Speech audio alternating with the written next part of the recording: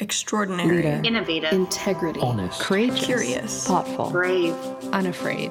There is a place where technology and art meet, where work and play are one and the same. When the threads of curiosity are pulled in this place, the spark of innovation ripples across industries. Those who make this place their home are giants, titans who pursue creative passion while leaving their mark. creative, Flexible, brilliant, clever, Confident. They are courageous thought leaders set on changing the practice of dentistry and their corner of the world. More than the sum of their parts, we deconstruct the traits that bind these uncommon innovators. humble, daring, disciplined, playful, principled, spontaneous, To discover what makes them contrary to ordinary, where we explore the extraordinary. Hi there, I'm Dr. Kim Cooch, host and founder at Carry-Free. I'm fascinated by what makes the paradigm shifters, world shakers, and art makers tick. Let's embark on a journey. Extraordinary is a place where ordinary people choose to exist. Together, we will trek the peaks of possibility, illuminate the depths of resilience, and navigate the boundless landscape of innovation. To discover how some of the most innovative dentists and thought leaders unlocked their potential and became extraordinary. On this season of Contrary to Ordinary, we explore the motivation, lives, and character of the innovators who see limitless potential around them. The people behind some of the largest paradigm shifts in the practice of dentistry. In this episode, I have a chance to look in the face of someone who is not only extraordinary, but who is also humble, grateful, and an inspiration to so many people. Today's guest, Dr. Bobby Birdi, is unique in so many ways. However, many know him for being one of North America's very few certified dual specialists in both periodontics and prosthodontics. He is an adjunct associate professor at the University of British Columbia and the University of Minnesota, where he is involved in multiple dental implant research projects and clinical trials. He also actively lectures both nationally and internationally in the fields of implant surgery and prosthetics. Bobby is also the co-founder of the Digital Dentistry Institute, which offers global training programs in 11 countries. It's clear from this amazing resume that Bobby is someone who is passionate about all things dentistry. You have to ask, how does he fit it all in? When people ask me that all the time, I just tell them I'm super efficient with my time. I don't have a lot of time to lull and think about things so much. I make decisions pretty quickly and get to it. And I'm more about the work than I am about the result a lot of times, is because during the work is when you really learn, at least that I found, and you really get to it. I don't sleep that much, I guess. It gets busy, and I just keep going and try not to waste time and be efficient about it, because, like everybody else, you want to have your downtime. You want to enjoy yourself when you can. And to do that, for me, I've got to make sure that when I'm not doing that I put in the effort to make sure I can get those times. So I also get a sense you probably don't waste any time on social media at all. You know what? I always tell people I'm lucky that I'm young enough, but old enough that I didn't have to do the big social media thing to get everyone to know who I was and everything else. I did it the old school way, where you went to conferences and you met people and you spoke and you published articles and they met you and they learned. So I'm not a big social media guy. I have all the social media. I get on there once in a while, but I'm not a huge fan of it. Just because I just feel like there's lots of rehearsal, you know what I mean? Yeah. And I still want to sit down and look someone in the eye and have a good conversation and see what they're about. And I feel like you still, like everything else, you can really read what someone's about just by meeting them. Yeah. And it's really hard on social media. Tell me, Bobby, let's go back to your childhood. So what were you like as a kid? I was a nerd when I was a kid. When I was really young, I loved school and was one of those kids that get asked to skip grades and all that kind of stuff, and I begged my parents not to. And the reason being is that I didn't want to be that weird kid. I was pretty shy initially, and then I got really into sports. I was nominated for an athlete in high school class, and I really got into it real hardcore, soccer and basketball and a ton of it. I was a jock. I was an athlete, and I was lucky that I did well in school and that school came easy for me. But I spent a lot of time being a sports guy, and still am to this day. It drives me because I just enjoy it. So were you curious as a child? Would you say you were a curious, or are you a curious person now? As my dad would say, I was a pain in the butt to raise because I would question everything and everyone, right? Why? Why? I want to know why. And so, I think I was pretty obedient and respectful, just being raised that way. But yeah, I was super curious. I always wanted to know. I always wanted to take something apart. I always wanted to figure something out. And I didn't like no for an answer very often, unless it was justified. I was happy to be reasonable, but you got to justify it to me. And if I saw holes in your argument, it was on. I was pretty curious. I always wanted to learn and know, and I really enjoyed that stuff going on. I have become a student of business. I go to Harvard Business School doing this amazing business program that I got into a few years ago, which I really enjoy. I'm a student of religious history. I'm a student of sport. I really always like learning, and I find that anything that I can learn that allows me to kind of understand why people are the way they are, or why they act a certain way, or just the history of things really intrigues me because it's interesting to me. I like understanding it's all about why. Right. And so by doing that, I end up having to learn a lot. Bobby has had a lifelong obsession with why. This little word and the use of it can tell you a lot about someone, I think. In his book, Why? What Makes Us Curious, Mario Livio suggests that collective human progress often hinges on the why. Exploring why leads to purpose and allows you to take curious people with you. Overall, it makes evolutionary sense for us to ask why. I wonder, did a curious young Bobby start out wanting to be a dentist?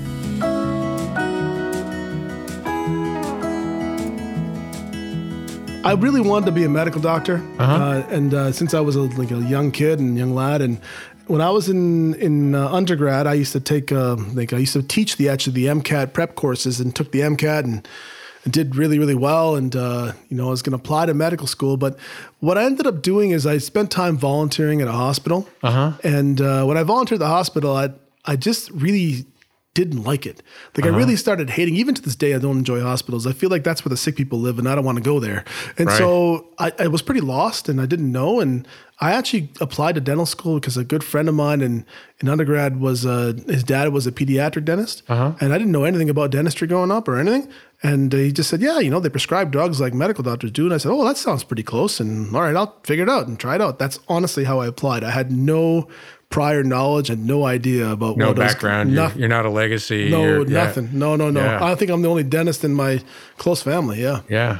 When it comes to mentors, I think that I had a lot of them. I think my dad was a big mentor for me. I think just taught me about how to be a good person, try to be grateful for the things you receive and think the opportunities you get, don't squander them, but just be grateful, And as I got into dental school and became a dentist and got into residency, I think the directors of my programs were big mentors for me, and co-residents. I'd learned so much from my co-residents, more than probably some of the directors in my programs, because of just you just absorb so much from ladies and gentlemen that are similar ages or going through stuff you're going through. They're just slightly ahead of you, and they're going through the same thing you're about to go through. Absolutely. The mentorship thing, that aspect has really decreased lately, and I feel like it's because maybe people don't want to be mentored as much as they wanted to be before, because being mentored means that you got to be willing to be judged and vulnerable. Yeah. And being judged and be vulnerable just doesn't seem to be ringing with a lot of the people lately. I find is that you got to be willing to take your lumps. And to be open to criticism, even constructive criticism, because sometimes it doesn't feel good. But we learn so much from that. Absolutely. I will tell you that's the biggest thing I noticed from teaching residents and teaching young people now is that the ability for constructive criticism and being receptive to that, I think, is quite different than it's been even 10 years ago. Yeah, I'd agree with you. I had one of my mentors, Edwina Kidd from the UK, and she volunteered to peer review the papers that I wrote, right? Before I sent them in for peer review. And I remember the first couple of papers I sent to her, and she sent them back, and she was brutal, right? And I was crushed the first time I got one back, because I thought I'd written a pretty good paper, and I got it back, and she ripped it apart. And so then I got a hold of her, and I said, well, what's wrong with it? And how do I make it better? How do I strengthen it? And by the end, I understood that here's somebody who really knows their stuff. And my papers were so much stronger after she went through them and gave me some guidance. And then it got to the point where I looked forward to getting that feedback back. And I think that helped me overcome some of that. And now it's like, if there's holes in it, if there's something wrong, tell me, because I want to know. If there's some research out there that I'm not aware of, share it with me, because I got to know. Absolutely. for me, and being mentored and being open is that you have to be open to criticism, but you also have to keep an open mind to be able to learn new things and challenge the beliefs you had before. Because I'll tell you, that's the biggest thing that I find as I progress more and more in the industry and do more and more, test more things and get more and more innovative along the way, is that it has to do with just people's comfort levels and being able to be open to growth and challenging some of the things that you've been maybe doing for 30 or 40 years. Yeah. And guess what? We found a better way to do it, and you got to be open to it. And maybe here's a new innovation or technology that dramatically improves our outcomes, and you got to be open-minded to that. I always think that the people that I always remember in the industry are the people that don't just diminish a new idea. And the reason being is because, we might think that the world is flat.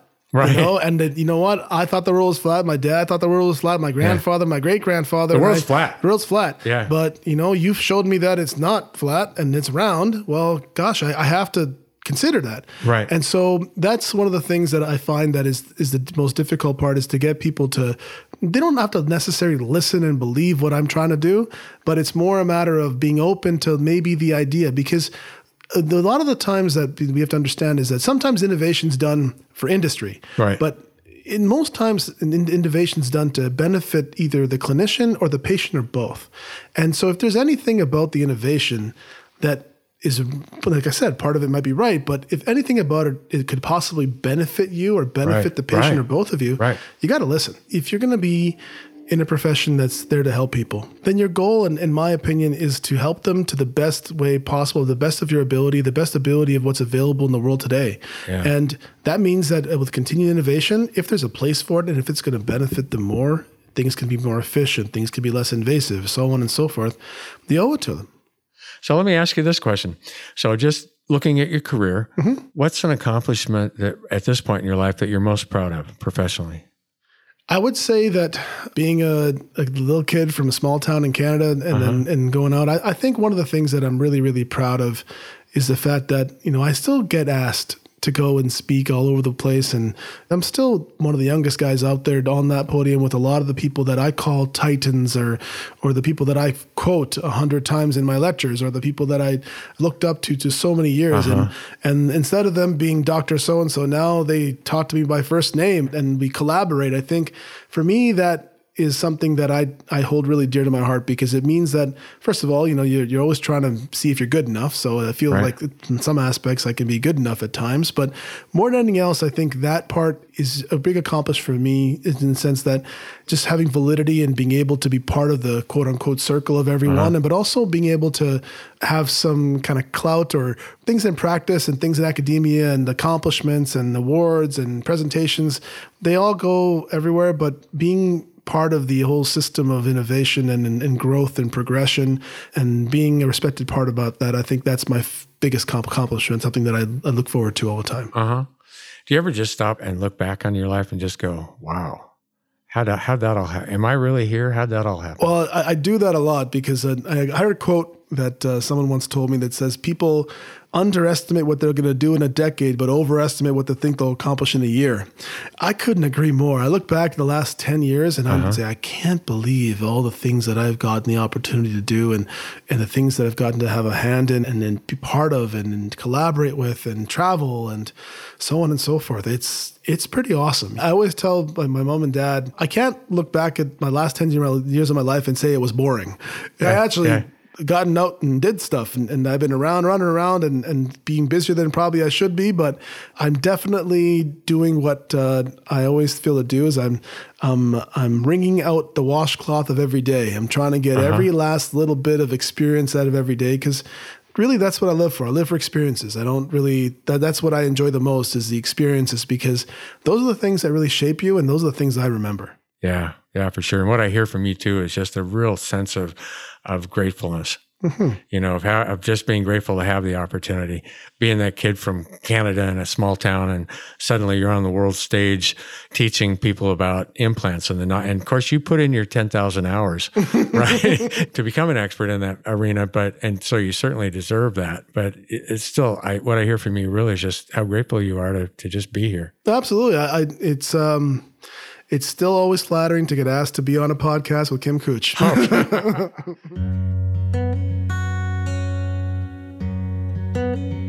Gratefulness comes up time after time in Bobby's story. He comes from humble beginnings and strikes me as someone who is very good at living in the moment, filled up with the joy of what he has. I worry sometimes that the pace of modern life and the often cold and impersonal nature of our online lives distracts us from living in the moment.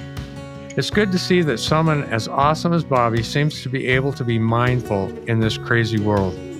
Bobby is young and has so much life ahead of him. He has a lot to be excited about in his future.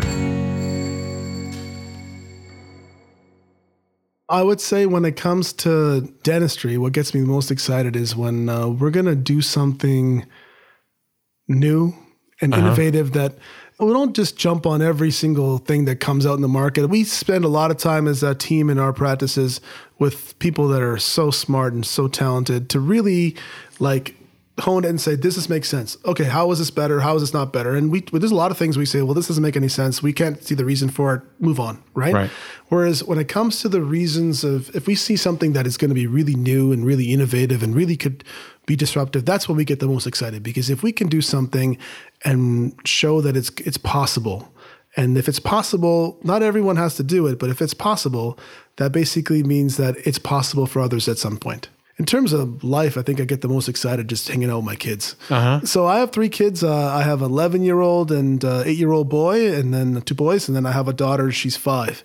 And they are the loves of my life. I have so much fun spending time with them, and they are just the best. And they bring just massive amounts of joy to your life like nothing else. Those are fun ages. I really hear, again, this gratefulness is a real theme in your life. And I think that's a really important value to me. I look at my life and I always think, if I feel one thing, I feel fortunate and I feel really grateful for all the opportunities and everything that I've had in my life. But I hear that that's kind of it's a life theme for you.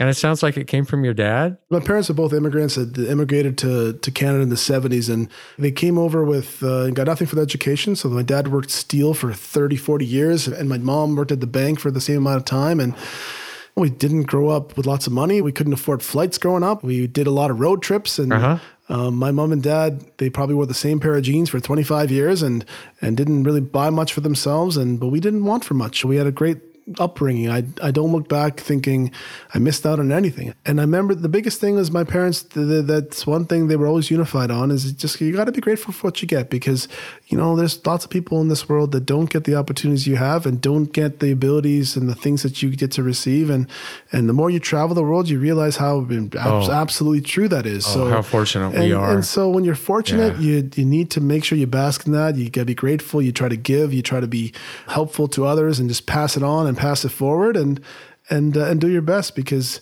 it's the entitlement that I am trying so desperately to avoid in my children, because I don't want them to feel entitled to anything, because truthfully, none of us are entitled to anything on this earth. Exactly. You got to earn what you keep. You got to get to it, and you got to be grateful for things along the way. Hi, Contrary to Ordinary listeners. We're going to take a short break from this conversation for our segment, Questions with Dr. Kim. Don't go anywhere. In this segment, I'll answer a listener's question about their dental health. If you have a dental question you want answered, then send it to podcast@carifree.com. That's CARIFREE.com, and add Questions with Dr. Kim in the subject line. If your question gets read out on the show, then we'll send you a small gift to say thanks for checking in. This week's question reads, Hi, Dr. Kim. I think this is a bit of a silly question. I want to know, why is it so hard to floss regularly? It doesn't take long, so why am I having so much trouble building it into my routine? Well, thanks so much for writing in, and remember, there's no such thing as a silly question here. It's important to remember that all new habits are hard to establish. Studies indicate realistically it takes up to 9 months with daily reminders to establish a sustainable new habit. For a new habit like flossing, many people find it helpful to tie it to another habit so that it triggers you to floss. For example, if you shower every morning, start flossing while you're waiting for the water to warm up. Turn on the shower, and that's the trigger to pick up the floss. By the time you're done flossing, the shower will be hot. You can also post reminder notes on the bathroom mirror or set a daily reminder on your smartphone. Another good option is standard floss or water flossers. They can be used in the shower as part of your daily routine or at the sink.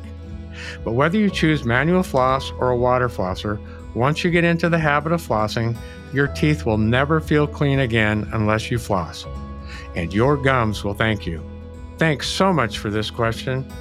And if you, dear listener, would like more information on all things dental, then head to caryfree.com, that's CARIFREE.com, where we've got more resources on dental health and our line of Cary-Free products that can help you keep a healthy smile. But right now, let's get back to the conversation. When you think of somebody in your life who's been extraordinary, what kind of things do you think about them in terms of traits or values or character that stand out? I think that the most extraordinary people in my life have been people that are givers. And what I mean by that is that not everyone is a pure giver or pure taker. Like you're a little bit more than one or the other, or maybe in certain instances.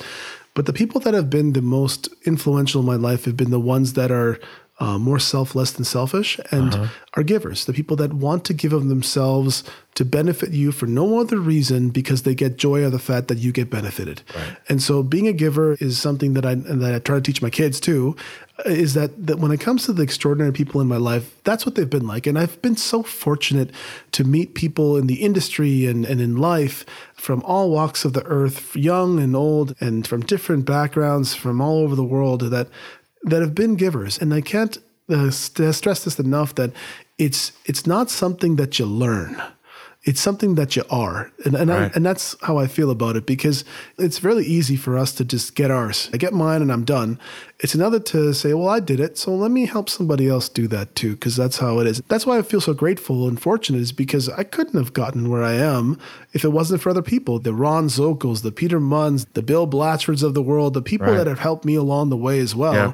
If it wasn't for their help, their aid, their good words, their advice, I wouldn't be here. And so it's one of those things where I find that the most influential people in my life, or the biggest mentors I've had, have been the ones that are willing to give of themselves for no other reason than just to do it. The people that I've met in my life and been lucky enough to meet that are extraordinary, the ones that you remember because they are the way they are, but also they just got that extra gear. They got that extra gear that they just sets them apart. Who inspires me the most right now at the moment? Probably my 5-year-old daughter. The reason why is she doesn't understand everything, but she calls me out on a whole bunch. I think I was leaving to Oregon to speak, and she's like, when are you leaving? On Friday. When are you going to be home? Sunday. Just question after question. Okay, are you sure? Do you have to go again? This is the only time?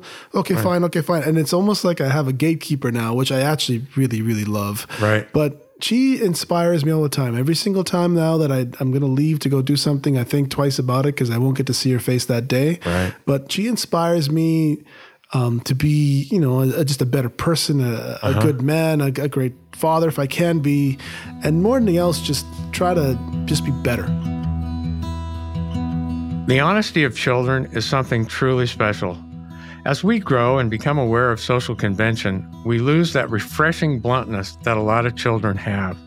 Sometimes they ask you a question that you really needed to hear, one that you would never ever hear from an adult. I think there's something quite beautiful about it. So with his kids guiding him, what does Bobby want out of his career in his future?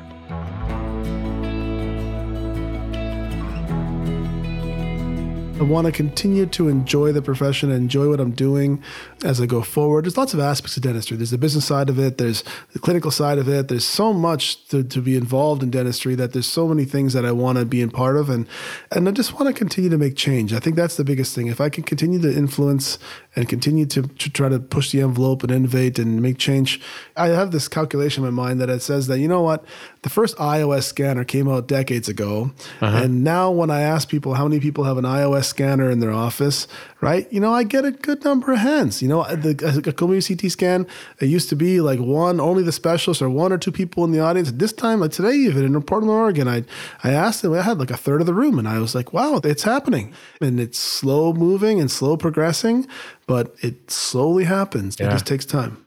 One of the other traits I identify in extraordinary people is courage.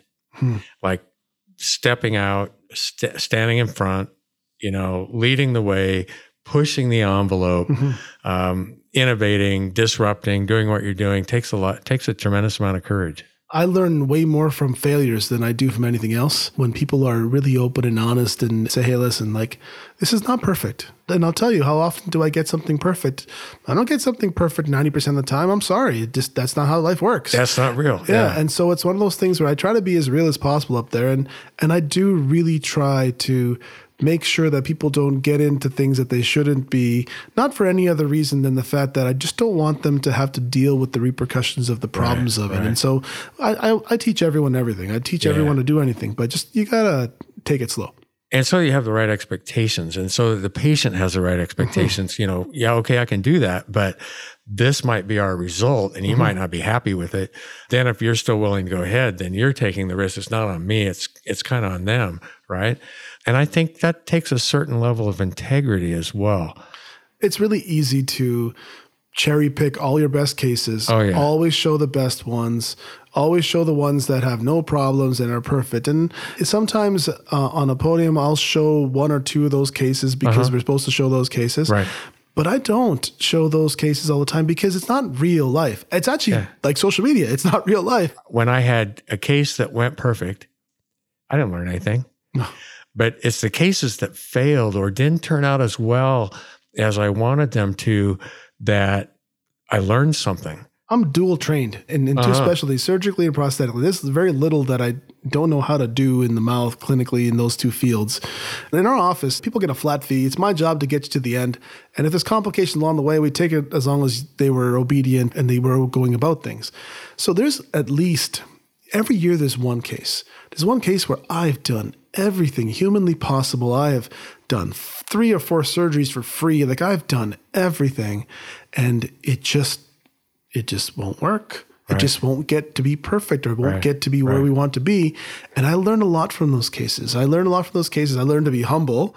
One thing I will say is that I've learned is that it doesn't matter how standardized you are as a clinician or how much of a robot you become. People are people. And biology is always going to win, whether you like it or not. Biology always wins. It always does. Right? No matter how good you are as a surgeon or what you know or anything else, at the end of the day, biology wins. What do you think the secret to happiness is? I think the secret to happiness is 2 things. One, finding purpose and passion. And finding purpose and passion doesn't always have to be your career. It can be, like for me, it's my kids, or maybe it's a sport or a hobby. Or finding purpose and passion, I think really, really makes you happy. And I think the other thing that really makes me happy is just having connection with people. And what I mean by that is connection with people like yes, of course, our family and friends and our loved ones, but I get a lot of joy out of meeting patients and meeting people on a day-to-day basis. And I remember during COVID when we were shut down for 2 months, and then I realized I miss my staff and I miss my team so much. And I missed them during the Christmas holidays. We're off for 2 weeks. And I know now I have a get together halfway through so we could all sit together and have a beer or something, because I love going to work. I spend my time with my team. I love spending time with them. But in general, I miss people. Like, you don't have to be a dentist or a practitioner, but in general, having connection with people on a day-to-day basis, whether it's at work or whether it's with the hobby or whatever else you're doing, some sort of a club, or maybe it's a religious thing. I don't know. But in general, I think having connections with people on a day-to-day basis, that really makes me happy. I know that during the pandemic, just missing that human connection during that period for me was, at the end of it, like after a couple of months, I'm like, we're not wired to do this. No. I felt like I was on a desert island. I can't imagine what it must have been like for those people in the world who were locked down for longer. I think most of us need company. It's really not a luxury we can afford to lose. We've talked a lot about Bobby the dentist and Bobby the dad. I like to hear what Bobby does for fun.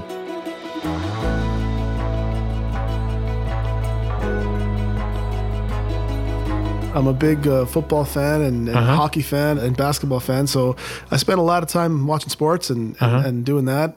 I'm a pretty big Scotch and beer connoisseur, so I like having a beverage. I play sports and I'm in the gym quite a bit. I used to compete in bodybuilding back in the day, and so I do a lot of that. And besides that, like everybody else, I love to travel. I love new experiences. That's what really drives me. I have a lot of fun just experiencing new things. And then I spend a lot of time with my kids. I have a lot of fun with them. And I just like dragging them along in my journey. Wherever I'm going, I just try to take them with me and drag them along so they get to enjoy it too. Because I always have a better time when they're around. I love your passion and your energy and your values. Like I said, when I started this interview today, I'm sitting here and looking at the face of extraordinary. No, I appreciate that. Well, so I really appreciate you spending time with me here. Perfect. Bobby is such a great guy. I hope you can feel his warmth and kindness in our conversation today. He's someone that is incredibly accomplished, but manages to stay so down to earth. Thank you so much to Bobby Birdi for everything you do. And thank you for coming along on this journey with me today. Around here, we aim to inspire and create connections. We can't do it without you. If this conversation moved you, made you smile, or scratch that little itch of curiosity today, please share it with the extraordinary people in your life. And if you do one thing today, let it be extraordinary.